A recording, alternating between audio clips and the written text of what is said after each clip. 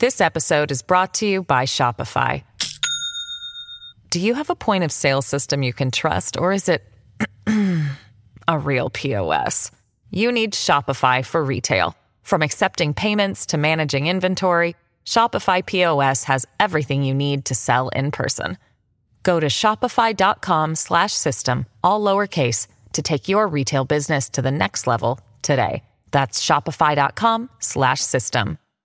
Hello, everybody. This is Marshall Poe. I'm the editor of the New Books Network. NBN listeners like to read books and buy them. So we thought we'd tell you that right now, our friends at Princeton University Press are having a remarkable site-wide sale. You can get 50% off books, including ebooks and audiobooks, with the code 50, F-I-F-T-Y, at checkout until May 31. You can save some real money on Princeton University Press books. I encourage you to go there and check it out. Welcome to the New Books Network. Hi, you're listening to New Books in History, a channel of the New Books Network. I'm your host, Dexter Fergie. Today I'll be speaking with Keaton Mistry and Hannah Gurman, the editors of a new volume called Whistleblowing Nation, The History of National Security Disclosures and the Cult of State Secrecy. The book explores the practice of and policing of whistleblowing, and as war against whistleblowers has continued unabated across many different presidential administrations since the 1970s, it's a really important contribution. And in our own age of Edward Snowden and WikiLeaks and so on, it is an extremely timely one, too. Keaton is a senior lecturer at the University of East Anglia, and Hannah Gurman is a clinical associate professor at NYU's Gallatin School of Individualized Study. Thank you so much for being on the show, Keaton and Hannah. Thanks so much for having us, Dexter. So our conversation is going to explore something that a lot of people have familiarity with. It's in the news. They have probably watched The Post and other films about whistleblowing. They've heard of Daniel Ellsberg, the Pentagon Papers, and so on. But at least for me, the history of whistleblowing is not something that I put much thought into. And so I imagine it's the same for others as well. And so we'll be trying to put that history together for our listeners. And I should also mention for our listeners that Keaton and Hannah have a little gift for you. There will be a discount code in the blog post up on the New Books Network website, where through which you can get 30% off the volume if you were to buy it. And so just to begin, can you each share how you ended up interested in the topic of the history of whistleblowing? Yeah, so I was finishing up an earlier book that looked at sort of the international Cold War, and I was finishing up that project, which was actually the last time I remember appearing on the New Book Network. So it's very nice to be here to talk about this one. And I was starting another project on sort of public discussions about intelligence, and through that I came across a number of cases on the 1970s, which is sort of the historic high point for whistleblowing. You mentioned Daniel Ellsberg, for example, but there were a number of other cases during that time. So I was on a fellowship at NYU where I was researching some of these cases, and that's where Hannah and I first connected. This was a period when you have disclosures by the likes of Chelsea Manning, Edward Snowden, making the headlines. And we were following these stories like everybody else. We were curious as to the historical roots of this phenomenon, which seemed to have exploded.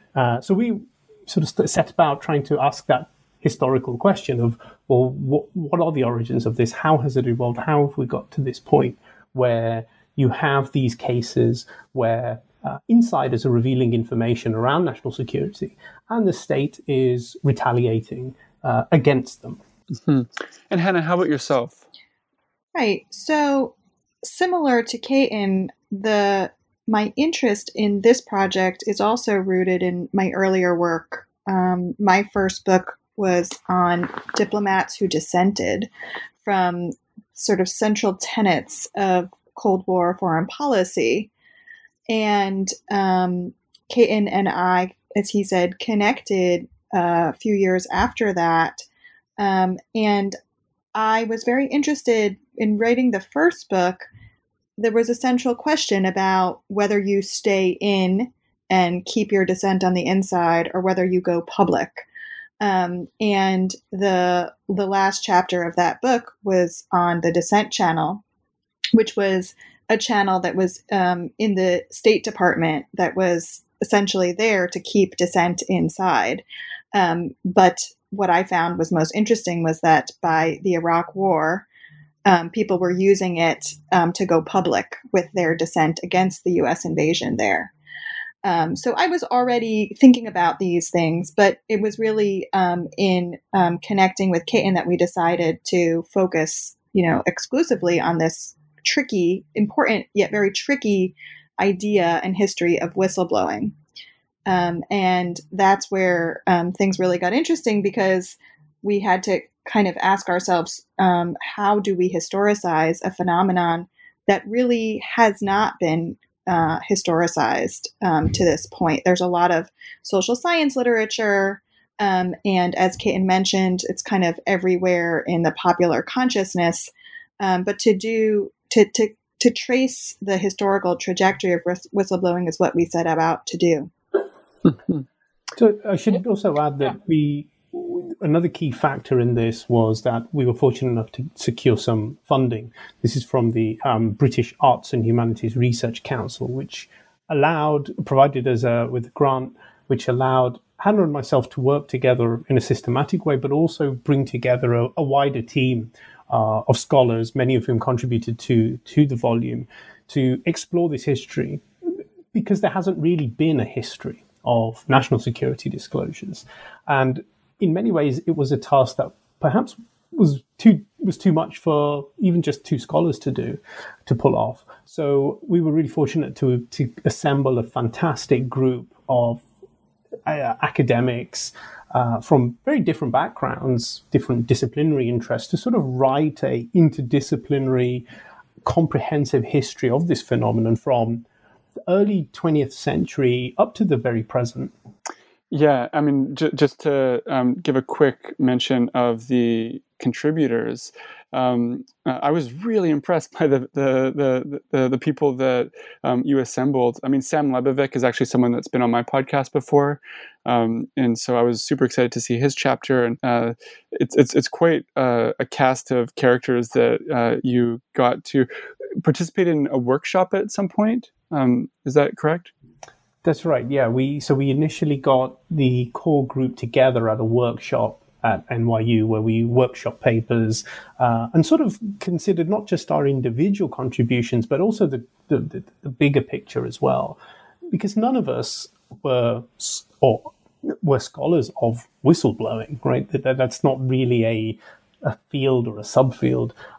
So our approach was very much to explore this as a collective, to sort of think about, well, what is it that we are dealing with here? What are the frameworks? Because it's not just whistleblowing per se, but it speaks to broader questions, I think. And this is what makes the project so interesting, broader questions around secrecy, around national security, around First Amendment speech rights, around democracy and civil liberties. And because we were able to approach it as adopt a more holistic approach with a fantastic group of scholars, we were very fortunate to work with them, we felt that it could be a project that lends itself very well to that kind of collective endeavor. Mm-hmm. And so actually maybe a good place to start our conversation would be a definitional question. So Hannah, can you explain what whistleblowing even is? Yes, that is the $1 million question. Yeah. While whistleblowing is become a very familiar term, it remains a very contested concept. And one of the things that we were trying to do was to both analyze and somewhat to transcend the limits of the way we talk about whistleblowing. So one of the things that we were struck by when we first began the project was the polarizing nature of the debate around whistleblowing. we're essentially stuck in a binary in which whistleblowers are either heroes or traitors. And we're falsely presented with the choice that whistleblowers will either give us liberty and kind of be the salvation to democracy's ills, or that they represent an existential threat to national security. And it's also often played out as a partisan issue, although historically the politics are very messy around whistleblowing. It doesn't map out neatly onto left-right politics. So whistleblowing as a term, it is popularized in the 1970s by Ralph Nader as a kind of attempt to have individuals think about their commitment to the public over the organization, specifically rooted in questions around the corporation. But it was not initially seen as being applied to the national security state. So a whistleblower is somebody who has an element of conscience and is supposed to represent something called the public interest, which is also a very messy term. But of course, the devil is in the details, who is considered a whistleblower and who isn't. There's a long contest over that kind of label. And when you are speaking about national security whistleblowing, you have the politics of national security on top of that. And so rather than someone being labeled a whistleblower, the state will say this is an unauthorized disclosure and label that person a traitor. So suffice it to say, there is no easy definition of whistleblowing. It needs to be historicized, and also the contest over who gets to be called a whistleblower, particularly in the national security establishment, needs to be historicized. Mm-hmm. So, yeah, go ahead. If I could jump in there, I think, as Hannah said, the contested nature of the term is an issue which will never really be resolved. So our approach was to, rather than offer a very sort of normative reading of what a whistleblower definitely is or isn't, try to chart the characteristics. And when you go back over this longer history, the characteristics are quite clear. So you can sort of break it down into 5 steps, and this is how we characterize the phenomenon of national security whistleblowing and that definitional question. The first is that this will be an insider of the state with privileged information who makes a public disclosure that in some ways challenges the status quo. Often it's around classified information, but that's not always the case. The second characteristic is that the individual's identity authenticates that information. So this is where you could maybe draw a line between whistleblowing and leaking, which are terms are often conflated. The third step is this public discussion about the whistleblower being either a hero or villain. And as Hannah said, this is where you get into that sort of murky, this territory where you can't escape this binary, right? The discussion often revolves around the personal motives or the ideologies of a whistleblower rather than the substance of the disclosure itself.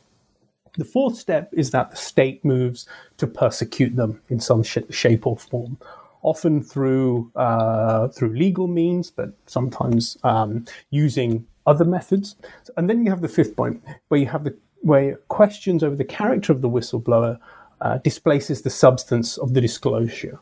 So rather than talking about the Pentagon Papers, for example, the discussion is all around Daniel Ellsberg and who he is, what his motives are. And again, this pattern has sort of repeated almost in every single case that we came across in our project, stretching back over the past century, very much embedded in American political culture. Yeah, and so Kate, you actually just mentioned something that's sort of like a parallel term, and that's leaking. And so the two of you write in your opening chapter that kind of just sketches the history of whistleblowing, that in the post 9/11 era, like there have been several leakers, sort of like like within the state, like leaking privileged information, who have not gotten into trouble, but any whistleblower has actually been prosecuted. Can one of you sort of help us navigate the differences between leaking and whistleblowing? Sure. There are a lot of overlaps between whistleblowing and leaking, and those terms are often used interchangeably, or more specifically, when someone discloses information in the public interest as an act of whistleblowing, they are pejoratively labeled as leakers instead. But we thought it was important to try to distinguish the two phenomena. And part of that is understanding the difference between the status of leakers and whistleblowers. So, generally speaking, leakers are high-level political officials, and they, as opposed to whistleblowers who, yes, can come from all different strata of the national security establishment, but tend to come more from the mid-level. Another difference would be the fact that leaking is almost always anonymous. You don't know the individual's identity, as opposed to whistleblowing, which tends to be attached to an individual's identity. And that is what, as Caitlin mentioned, authenticates the disclosure. And then, very importantly, as you said, leakers are almost never punished. It's part of a high-level decision to make information public for a variety of reasons, political, whether to float a policy or to undercut an opponent. But they almost never face the kind of retaliation that whistleblowers have faced, especially since the 1970s, with a range of punishments that go from being demoted to being fired to being threatened with prosecution and actually being prosecuted.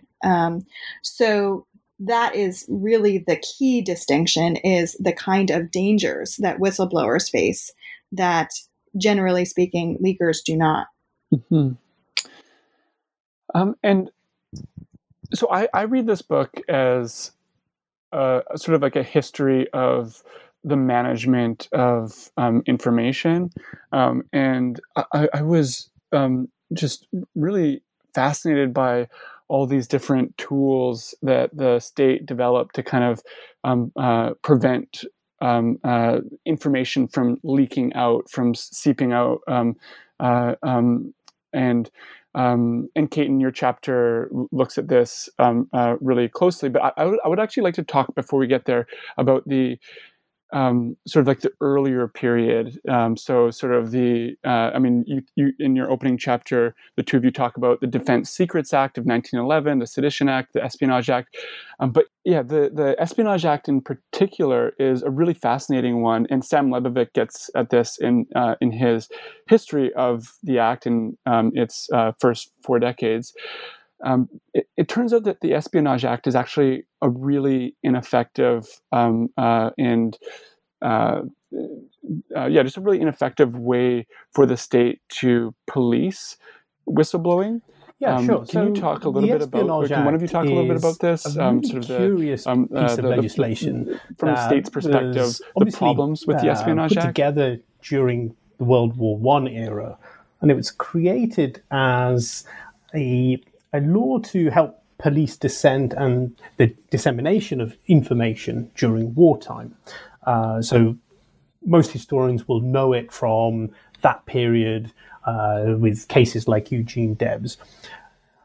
But soon it starts to evolve into much more of a tool that is around classification and the policing of classified information. So you mentioned Sam Lebovic has a wonderful chapter on this where he charts this. But I guess the key takeaway is that the Espionage Act was not necessarily created to protect secrets as such. It was sort of post facto tagged on to the subsequent classification system, which emerges in the middle of the 20th century. What this all means is that the classification regime, the nature of secrecy, and how the state is able to protect them is very much an ad hoc, improvised sort of system that has been made up. So the Espionage Act comes before the notion of an official secret as such, right? The modern classification system in the United States emerges in the 1950s. It's through executive orders. Each presidency will sort of tinker with it, but the essential framework remains that of that was created in the 1950s. And again, these are executive orders. They're not passed by Congress. They are not laws as such. So that's something which is quite unique to the United States and distinguishes it from other countries. For example, the UK, many other countries will have an Official Secrets Act, which is the way that state secrets are protected. But the United States doesn't have an Official Secrets Act. It cannot because of the Constitution, particularly First Amendment speech rights. So the Espionage Act has kind of been a imperfect way for the US government to essentially police the classification of information, of classified information. It kind of works as a de facto Official Secrets Act, but it was never created as such. It was primarily a World War I tool. But it is a very imperfect one, and yet it's the best one that successive American administrations have found for targeting and prosecuting whistleblowers. There have been attempts to develop other tools with some success, some less so, but they keep going back to the Espionage Act, which is why the very first cases against sort of whistleblowing in the 1930s, there was an attempt to charge people with individuals with the Espionage Act, not always particularly successfully. The big cases of the 60s and the 70s, again, and then the modern wave, like the likes of your Snowdens or your Mannings, Reality Winner more recently, they've all been prosecuted under the Espionage Act because that has continued to evolve. Mm-hmm. And I think the center of your book, it turns out to be Daniel Ellsberg and the Pentagon Papers.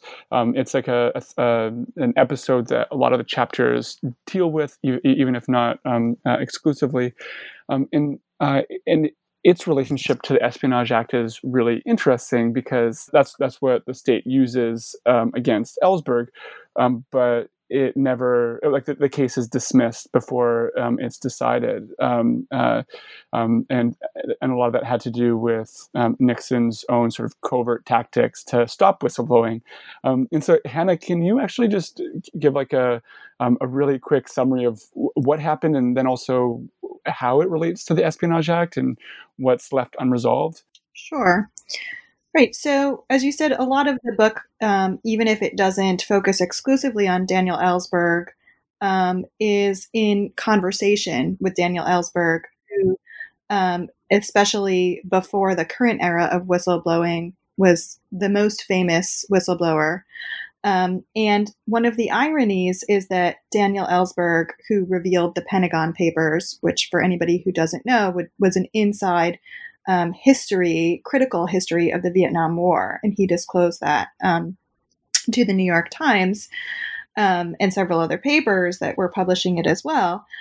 He, as you mentioned, was charged with the Espionage Act.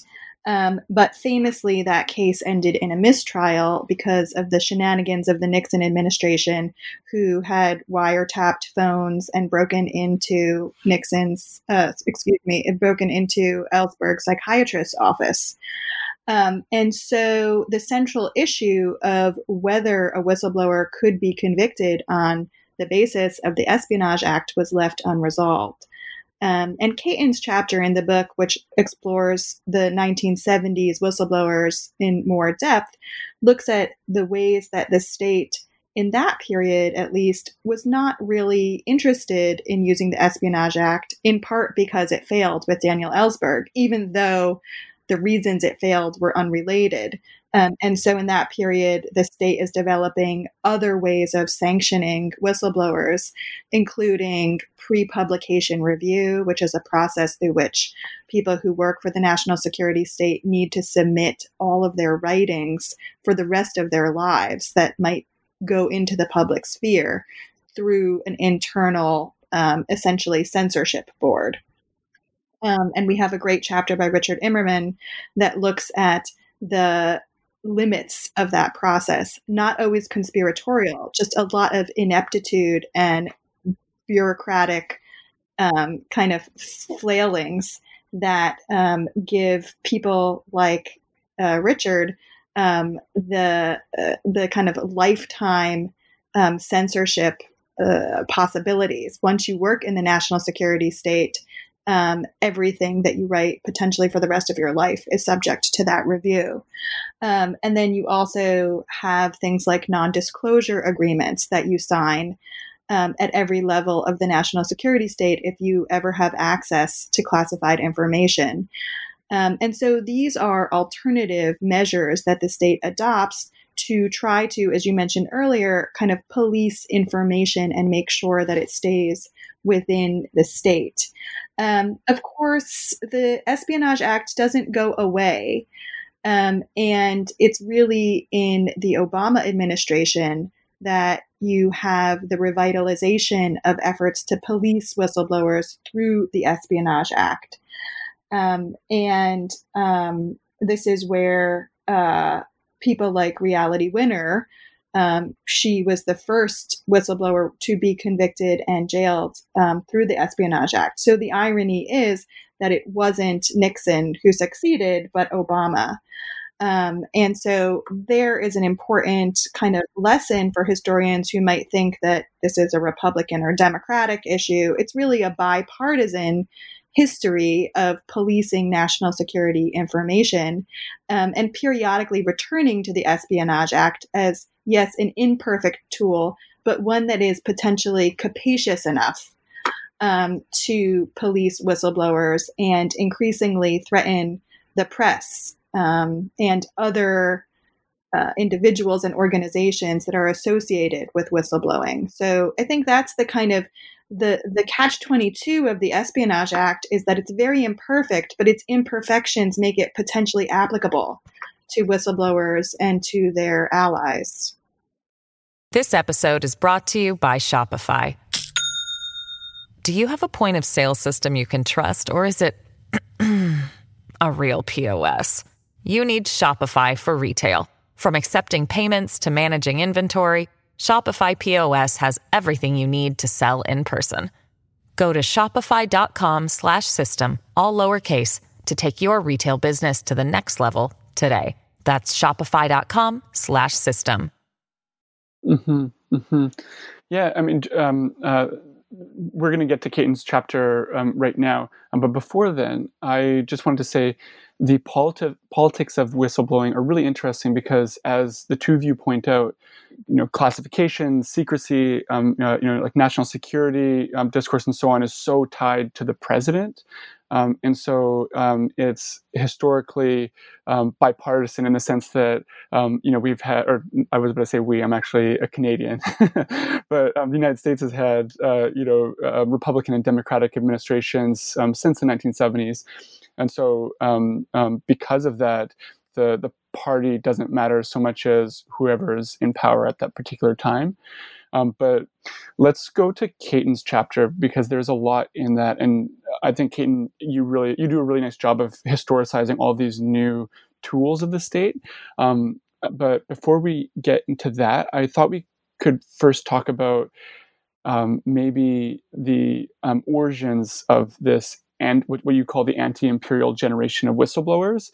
And you're essentially tracking, change over time. You're talking about this, like the rise of this like new generation with like different motivations and so on. So can you actually just say like how this generation contrasts with previous whistleblowers? Yeah. So when we started the project, we sought to identify moments of whistleblowing, and there were some cases in the early part of the 20th century, the middle of the century as well, sort of sporadic, and the politics around them were very messy. People had very different motivations for wanting to reveal information. You have people who are essentially Cold War hawks who disagree with policy, perhaps, and want to take a more aggressive stance. In the case of John Nickerson in the 1950s, who was the very first person to be charged under the Espionage Act, actually, who was basically seeking to have the army take over a key defense project, essentially. The Air Force take over a key defense project, sorry. Earlier instances, there were questions about individual motives, personal gain. So what I found most interesting about the 1970s, or the long 1970s, because it starts really in the late 60s, is how you have, for the very first time, a group of individuals who are not formally connected, but are all starting to speak out against the American sort of mission in the world. In various locales, you've got people in Vietnam, you've got people in Latin America, you've got people who are specialists, even within Washington, about just the mechanisms of state power. And they're all speaking out against sort of overreach, but also the fundamental principles guiding American national security, the wars that are being waged.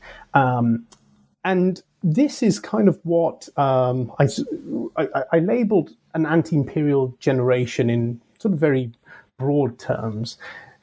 It's not just the argument that, or they think that America is an empire, which is, of course, is a hot button topic for academics and numerous books. But it was more this idea of imperialism as a way of life, the tools of imperialism that they see the US has developed and are prone to misuse. So this collection of individuals is quite remarkable because there hasn't really been a generation who have come out in that sort of way. Most of these people were all ardent Cold Warriors. You mentioned Ellsberg, people like Frank Snepp, Philip Agee, John Stockwell. These were people who were on the forefront of often the covert policies of the CIA in the global South. Often CIA covert operatives, very much at the coalface of American policies against communists or alleged communists. And they speak out.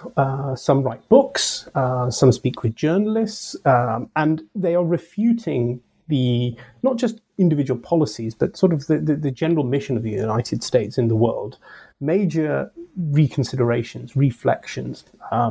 So Jeremy Vron, another contributor, has an excellent chapter where he talks about this a sort of transformation that these individuals sort of go through from believer to non-believer. And there's he's got an interesting argument about that. But I think essentially that's what makes the 70s so fascinating in terms of the volume and the scale of these whistleblowers who emerge.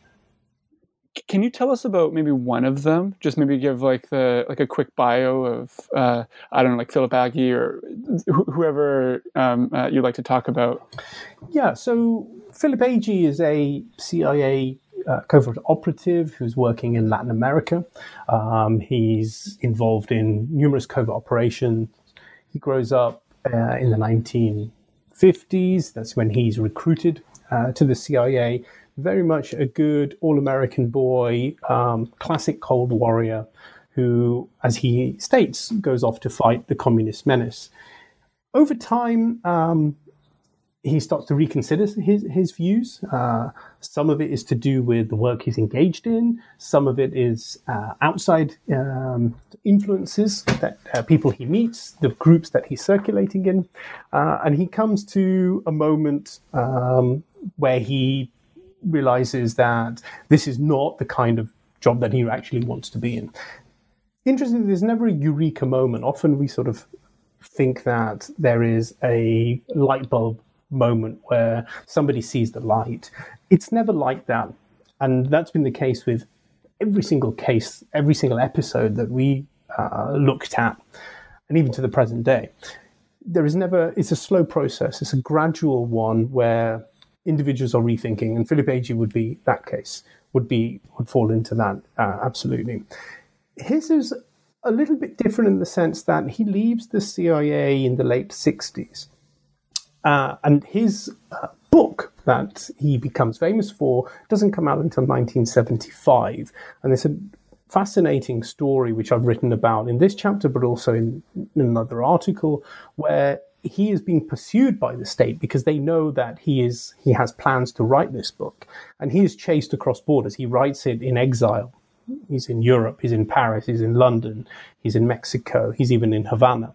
And there's this transnational sort of struggle for him to stay alive, but also to write this book, and for the state and for the US government, who is trying to capture him, essentially, or to prevent him from writing this book.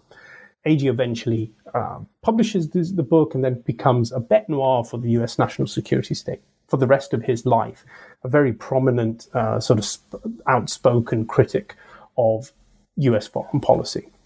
But his case is also interesting in reflecting that, showing that there is no one kind of whistleblower. His trajectory after he reveals information is very different from a Frank Snepp or a Daniel Ellsberg, for example. Each case is sort of unique, which is why, going back to sort of the discussion we had at the beginning, why it's also difficult to define whistleblowing so neatly, because no two cases are identical. These people live very different lives, which returns the topic, I think, to the characteristics that we outlined at the beginning and that our book sort of goes into. Mm-hmm. Yeah, and so just before we turn to Hannah's chapter, can you say a little bit about how the state is, learning and innovating in terms of how it's policing whistleblowing?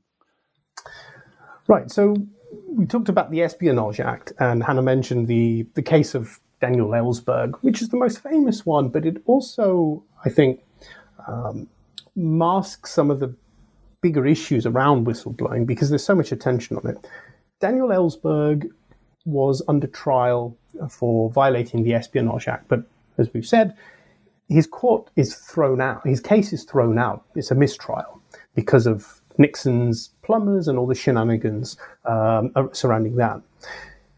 So it's very likely that if the case hadn't been deemed a mistrial, Ellsberg would have gone to prison. So our understanding of Ellsberg, but also whistleblowing, would be quite different now if that was the case. So the failure to prosecute Ellsberg and also a number of other individuals before that led the state to develop new tools. And this is what's kind of interesting about how much of this is tied to executive power. So you have a number of strands. The first one is around censorship and essentially prior restraint. You have the beginnings of a pre-publication review process, which comes into play in the 1970s. So essentially anybody who works in the national security sphere, initially starts in the CIA, but then it expands outwards, has to essentially gain approval for any public utterance. So in theory, it could be anything. It could be a podcast, it could be a lecture, but it was specifically designed to stop people writing books at the time. And that's where essentially the executive agency will check that there isn't any information going into the public sphere that shouldn't. In theory, it's a very sensible sort of mechanism, but in reality, there have been a lot of accusations that it exists not so much to protect national security, but to prevent the state from being embarrassed by information getting out where that casts the state in a negative light. The other strand is the advent of non-disclosure agreements. Okay, so going back to the constitutional principles and not being able to have an official Secrets Act, the US state faced a dilemma of how do you potentially prosecute somebody if they do release information. And what emerged was taking something from that exists essentially in the private sector or in private life, a non-disclosure agreement, and then tying that or making national security officials sign that, and then tying it to the Espionage Act. So anybody who breaks a non-disclosure agreement can be charged under the provisos of the Espionage Act. Okay, so in a roundabout way, it's part of this sort of jerry-rig system, which is sort of put together in a very improvised way. You have essentially you have contracts with the executive government to not disclose information as if you were working in a law firm or a pharmaceutical company, right? So not to reveal insider secrets of that industry. But how can the government then police that? The answer comes with the Espionage Act. Okay, so that's what sends a Chelsea Manning to jail. It's what would send Edward Snowden to jail if he was to return to the United States. And then the third and final sort of aspect is, and this is the one law that sort of passed, is the Intelligence Identities Protection Act, which was to prevent the likes of Philip Agee revealing CIA covert operatives and their agents and contacts. Agee, interestingly, had only used public sources to do this. It wasn't sort of a black book that he had kept. A lot of these people were identified through public sources. But there's been a lot of backlash towards this act. One of the most prominent people speaking out against the Intelligence Identities Protection Act when it was passed in the early 1980s was one Senator Joseph Biden, who, of course, is soon to be president, right? Biden spoke out against the negative ramifications that would affect journalists, because journalists could also be prone to being prosecuted for potentially outing not necessarily individuals, but operations. And again, the state would have the ability to sort of strike back against anybody who would reveal information, even inadvertently. And that applied to journalists as well as to former officials as well. Mm-hmm. Great. And I think that just to go back to something you said a couple of minutes ago, one of the threads running throughout this entire volume is just the jerry-rigged nature of how the state deals with whistleblowing. And a lot of the chapters sort of go through the consequences of all of these really improvised and contingent laws, executive orders, and so on. That's definitely something that I really enjoyed about the book. Let's turn to Hannah's chapter, which covers another episode that people have some familiarity with, the Iran-Contra affair, or Contragate. But Hannah, you approach this from the angle of whistleblowing, which is an angle that I had never considered. But in your telling, the profile of the whistleblower was different than, say, an Ellsberg or an Agee. So, Hannah, can you just really quickly tell listeners what the Iran-Contra affair was, and then maybe you can kind of go through the career of Jack Terrell was super fascinating. Maybe you could tell us about him. Sure. So, in a nutshell, the Iran-Contra affair was the biggest scandal that the Reagan administration faced in its tenure. And it arose out of this complex arrangement in which the Reagan administration was, on the one hand, working covertly with Iran to exchange arms for hostages, and illegally. And on the other hand, in Nicaragua, funneling that money to secretly back the Contras, who were fighting the socialist Sandinista government there.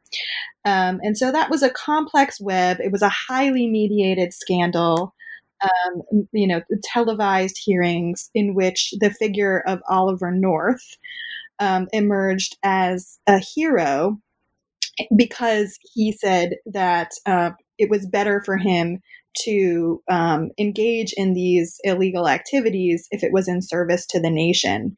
And so Oliver North is a very interesting, in his own right, interesting figure that kind of is a precursor to some of the alt-right militancy of our current era, but that's kind of an aside. As you said, I mean, I also did not know much about, or really anything about, the whistleblowing dimension of the Iran-Contra affair before I began this project.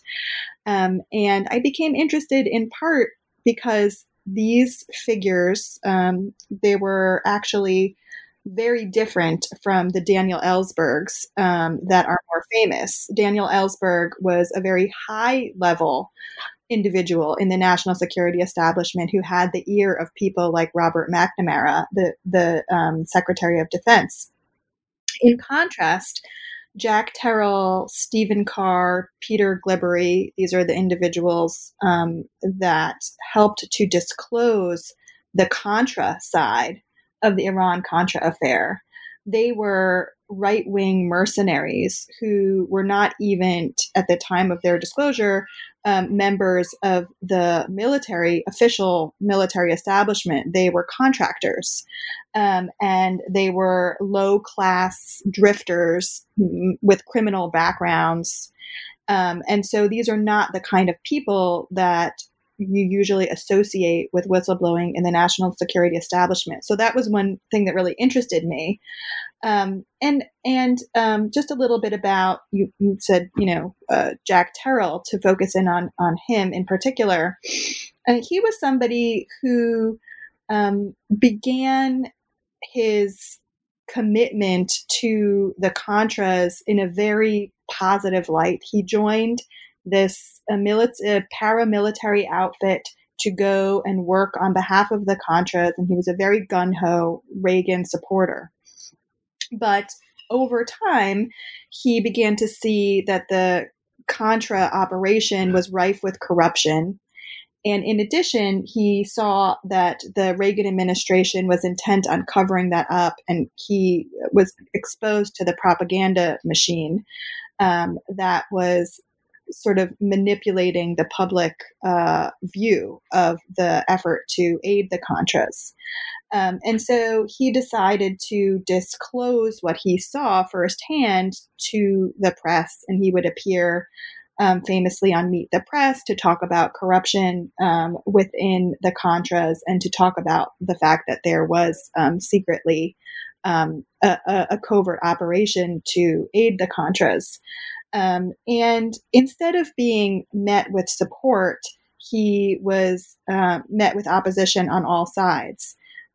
So unsurprisingly, Oliver North and the national security apparatus moved quickly to police and silence him, and sent investigators after him, even wrote a letter to Reagan in which they fabricated this conspiracy that Terrell was trying to assassinate Reagan. So a lot of, really dirty surveillance and threatening tactics behind the scenes. But then also in the public sphere, Terrell was not received well, in large part because he had this, very, very shady background. So the Reagan, the kinds of organizations and media outlets that were supportive of Reagan, unsurprisingly, were not really quick to seize on Terrell's and others' revelations. But at the same time, the liberal establishment was holding Terrell at arm's length, and really questioning his credibility. So in the chapter in the book, I'm really interested in the politics of credibility that arises and the ways in which the press, while we tend to think of them as kind of unceasing allies of whistleblowers, is also part of a social sphere. And in that social sphere, there is politics of credibility, and partisan politics plays into it, class plays into it. In this case, the whistleblowers were lower class, and not really, their image did not really fit with the figure of credibility that is normally required for a whistleblower to be legitimized. And so in the chapter of the book, I kind of trace this very labyrinthian information war that develops around Terrell and the other whistleblowers, and that ends very tragically. I mean, Terrell kind of just disappears from the scene. He writes a memoir in which he catalogs everything that happened to him. But unlike Ellsberg, he doesn't go on to have a public life as a whistleblower. Stephen Carr, who was a collaborator with Terrell, he dies tragically, seemingly from a drug overdose. But then there are also various conspiracy theories that develop around whether the state had any role in his death. And so I also trace the ways in which, ironically, it's really the far right and figures in the alt-right media that are the few who take an interest in the fates and trajectories of Terrell and Carr and others, and how that exposes the limits of whistleblowing as a paradigm, because it doesn't really allow for figures like Terrell to really participate or be recognized in that phenomenon. Mm-hmm, mm-hmm. Yeah, I really appreciated how you walked the readers through the consequences of all this in like a very immediate way for these people who tried to blow the whistle, or did blow the whistle rather, on the Iran-Contra affair, but then didn't receive recognition, were met with disbelief and so on. And so out of that, these people's lives fell apart. Journalists were also being suspended if they believed these whistleblowers early on. I think someone resigned. You start to see that these like really immediate consequences for this structure of credibility vetting. So just to move on to some of these concluding questions that I was sort of left with by the end of your book. So firstly, something that I was really struck by was how national security whistleblowing is a very distinct phenomenon, and it gets treated differently by the state. There are certain laws or practices that are put in place that enable whistleblowing to happen more regularly in other spheres, like social policy or economic policy, health policy, and as well in the corporate world. But with national security whistleblowing is different. Can you help explain why this has been isolated from these other domains? Right. So national security whistleblowing has always been sort of exceptionalized from the very beginning. So Hannah mentioned Ralph Nader is a key figure in terms of popularizing whistleblowing, talking about it in the 1970s. Nader's concept of the public interest over the organizational interest and sort of encouraging whistleblowing was very much geared around his background in corporate affairs, corporate responsibility, and he wanted to bring that to government. But there was always a uncomfortable sort of silence when it came to national security matters. When we talk about national security, it's not just classified information per se. It's everybody who's within the national security state. So even when you have the first protection mechanisms which emerge in the late 1980s, national security is always excluded from that. So in the context of the post-Nixonian era, set the presidential candidate at the time, and Jimmy Carter, runs as a champion of whistleblowers. You have a movement in Congress to encourage whistleblowing or to protect whistleblowing, particularly in relation to waste, fraud, and abuse. And this is the official state definition, quite narrowly defined. They set up channels to protect whistleblowers, to allow sort of disclosures that eradicate waste, call out fraud, call out abuse. But national security whistleblowing was always excluded from that. Okay, it continued to define it as an unauthorized disclosure, right? It's a question of security, which is rooted in that black and white world of spying, loyalty. And this is why the Espionage Act is so crucial, right? Because it speaks to those questions and issues of spying and loyalty. You have the other measures that develop over time, as my chapter goes into, but it's really under Obama that this idea of a intelligence community or national security whistleblower emerges, but again, very narrowly defined. These are internal reporting channels, as Hannah knows in her own work around the State Department's dissent channels. The objective is to keep the disclosure in-house. Right? There's no public interest revelation, right? Very narrowly defined. So this goes back to the contested nature of whistleblowing in a way, and the two very different visions of whistleblowing. So on the one hand, you've got the organizational defender. This is someone who goes through those internal channels, right? A disclosure to correct a wrong, improve an organization. This is recognized by the state because it remains in-house. The other one, and these are the more famous cases, is the whistleblower as a public defender, where they go outside of the organization, usually through the press, where the disclosure is in the public interest. There may be a reform element, but really it's about responsibility to society, not the organizational leaders, not the state. This kind of whistleblowing, this is where your Ellsbergs come in, your Snowdens, your Mannings, your Winners. They are not recognized by the state. Yet they are the most famous cases. They're the ones that, you show up a picture to somebody on the street, they're going to know who Edward Snowden is.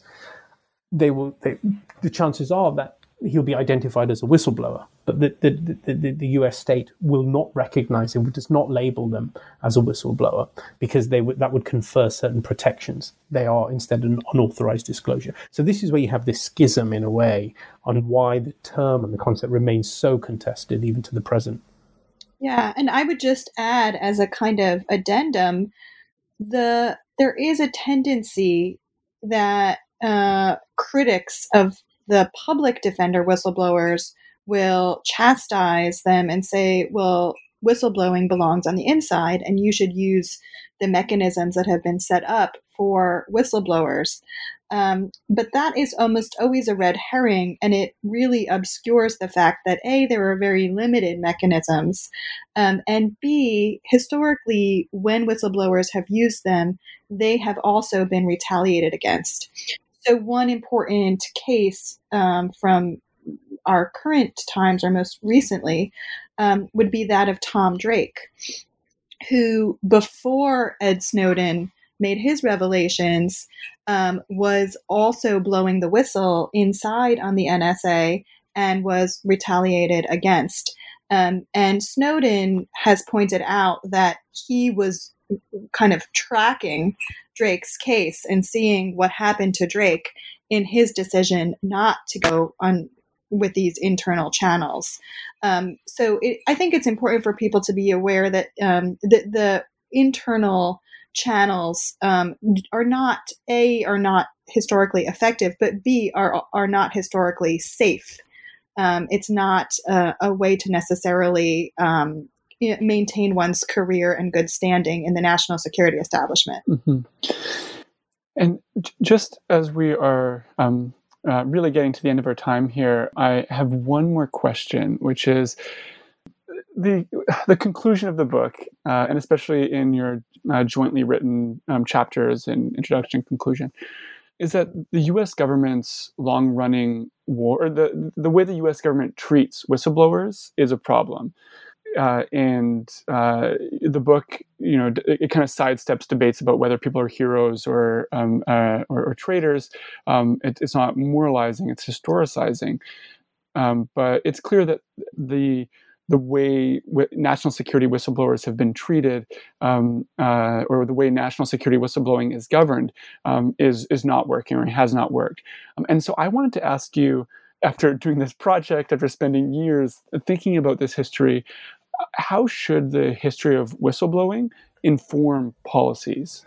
So that's a great question. I mean, I think one of the conclusions we came to examining this is that it's not just about the history of whistleblowing or it's not just a story of whistleblowers in individual cases, because the impact of whistleblowing reverberates much more widely.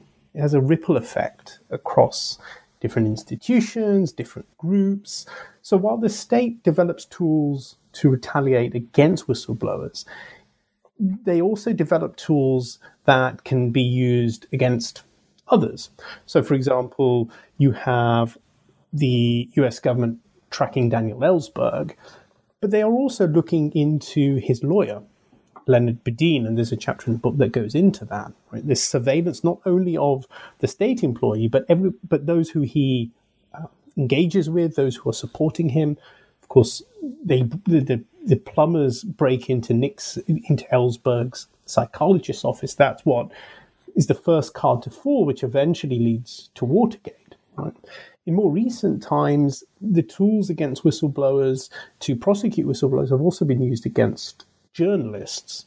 Right? People, and we're talking about prominent journalists here, people at the New York Times, Jim Risen, Judy Miller, who both gone on to very different careers in the present. One's at Fox News, the other one's at The Intercept. But at the time, they're at the New York Times, and there's another chapter that talks about their struggles and how the state has also attacked them. So while censorship or prior restraint begins with these individuals, it spreads quite quickly. Very recently, in the Trump era, you have a number of books that have come out. One by John Bolton, for example. He's accused of releasing secrets. There are accusations that he could be tried under the Espionage Act, or he would have to give up his royalties, which is again rooted in a prominent case in the 1970s. So you've got this remarkable cast of characters who have very little in common politically, ideologically, from an Ellsberg to a Frank Snepp, to a John Bolton, to a Julian Assange, for example. And yet they're all caught up in this web that's spun by whistleblowing, or the phenomenon of whistleblowing, and the state's response to that. Yeah, I would just add, I mean, a way of summing that up, one of the conclusions of our book is that the fates of whistleblowers and democracy are linked. So even, or especially if you're not terribly interested in whistleblowing, the ramifications of whistleblowing affect the very fundamental questions about the freedom of information, the right to know, civil liberties, and the status of the national security state in our everyday lives. So whistleblowing is very central in ways that are both direct and indirect. In addition, I would just add that a kind of plug for the work that history does and historicizing a phenomenon like whistleblowing can do to think about change. I mean, historians think about the past, right? But in researching this history, we saw how many of the structures and ideas that seem self-evident today were constructed pretty much in the last 100 years. And as we've been saying, a lot of that creation was improvisational and ad hoc. So there's nothing eternal about the paradigm of whistleblowing or the paradigm of how the state and the public responds to it. And I guess the silver lining in that is that it means that change is possible. The national security state is a behemoth and it's very powerful, but it is constructed by people, by society, and it can be reformed. It's not impossible. It's very difficult, but not impossible. Whistleblowing is one of those kind of very thorny topics around which many groups say that they're interested in reform, but historically very little has been done to make meaningful change. But it doesn't mean that that's not possible. Mm-hmm. Well, I think that is a perfect way to end our discussion. So, Caitlin and Hannah, I really want to thank you so much for taking the time to speak with me today. Thank you so much, Dexter.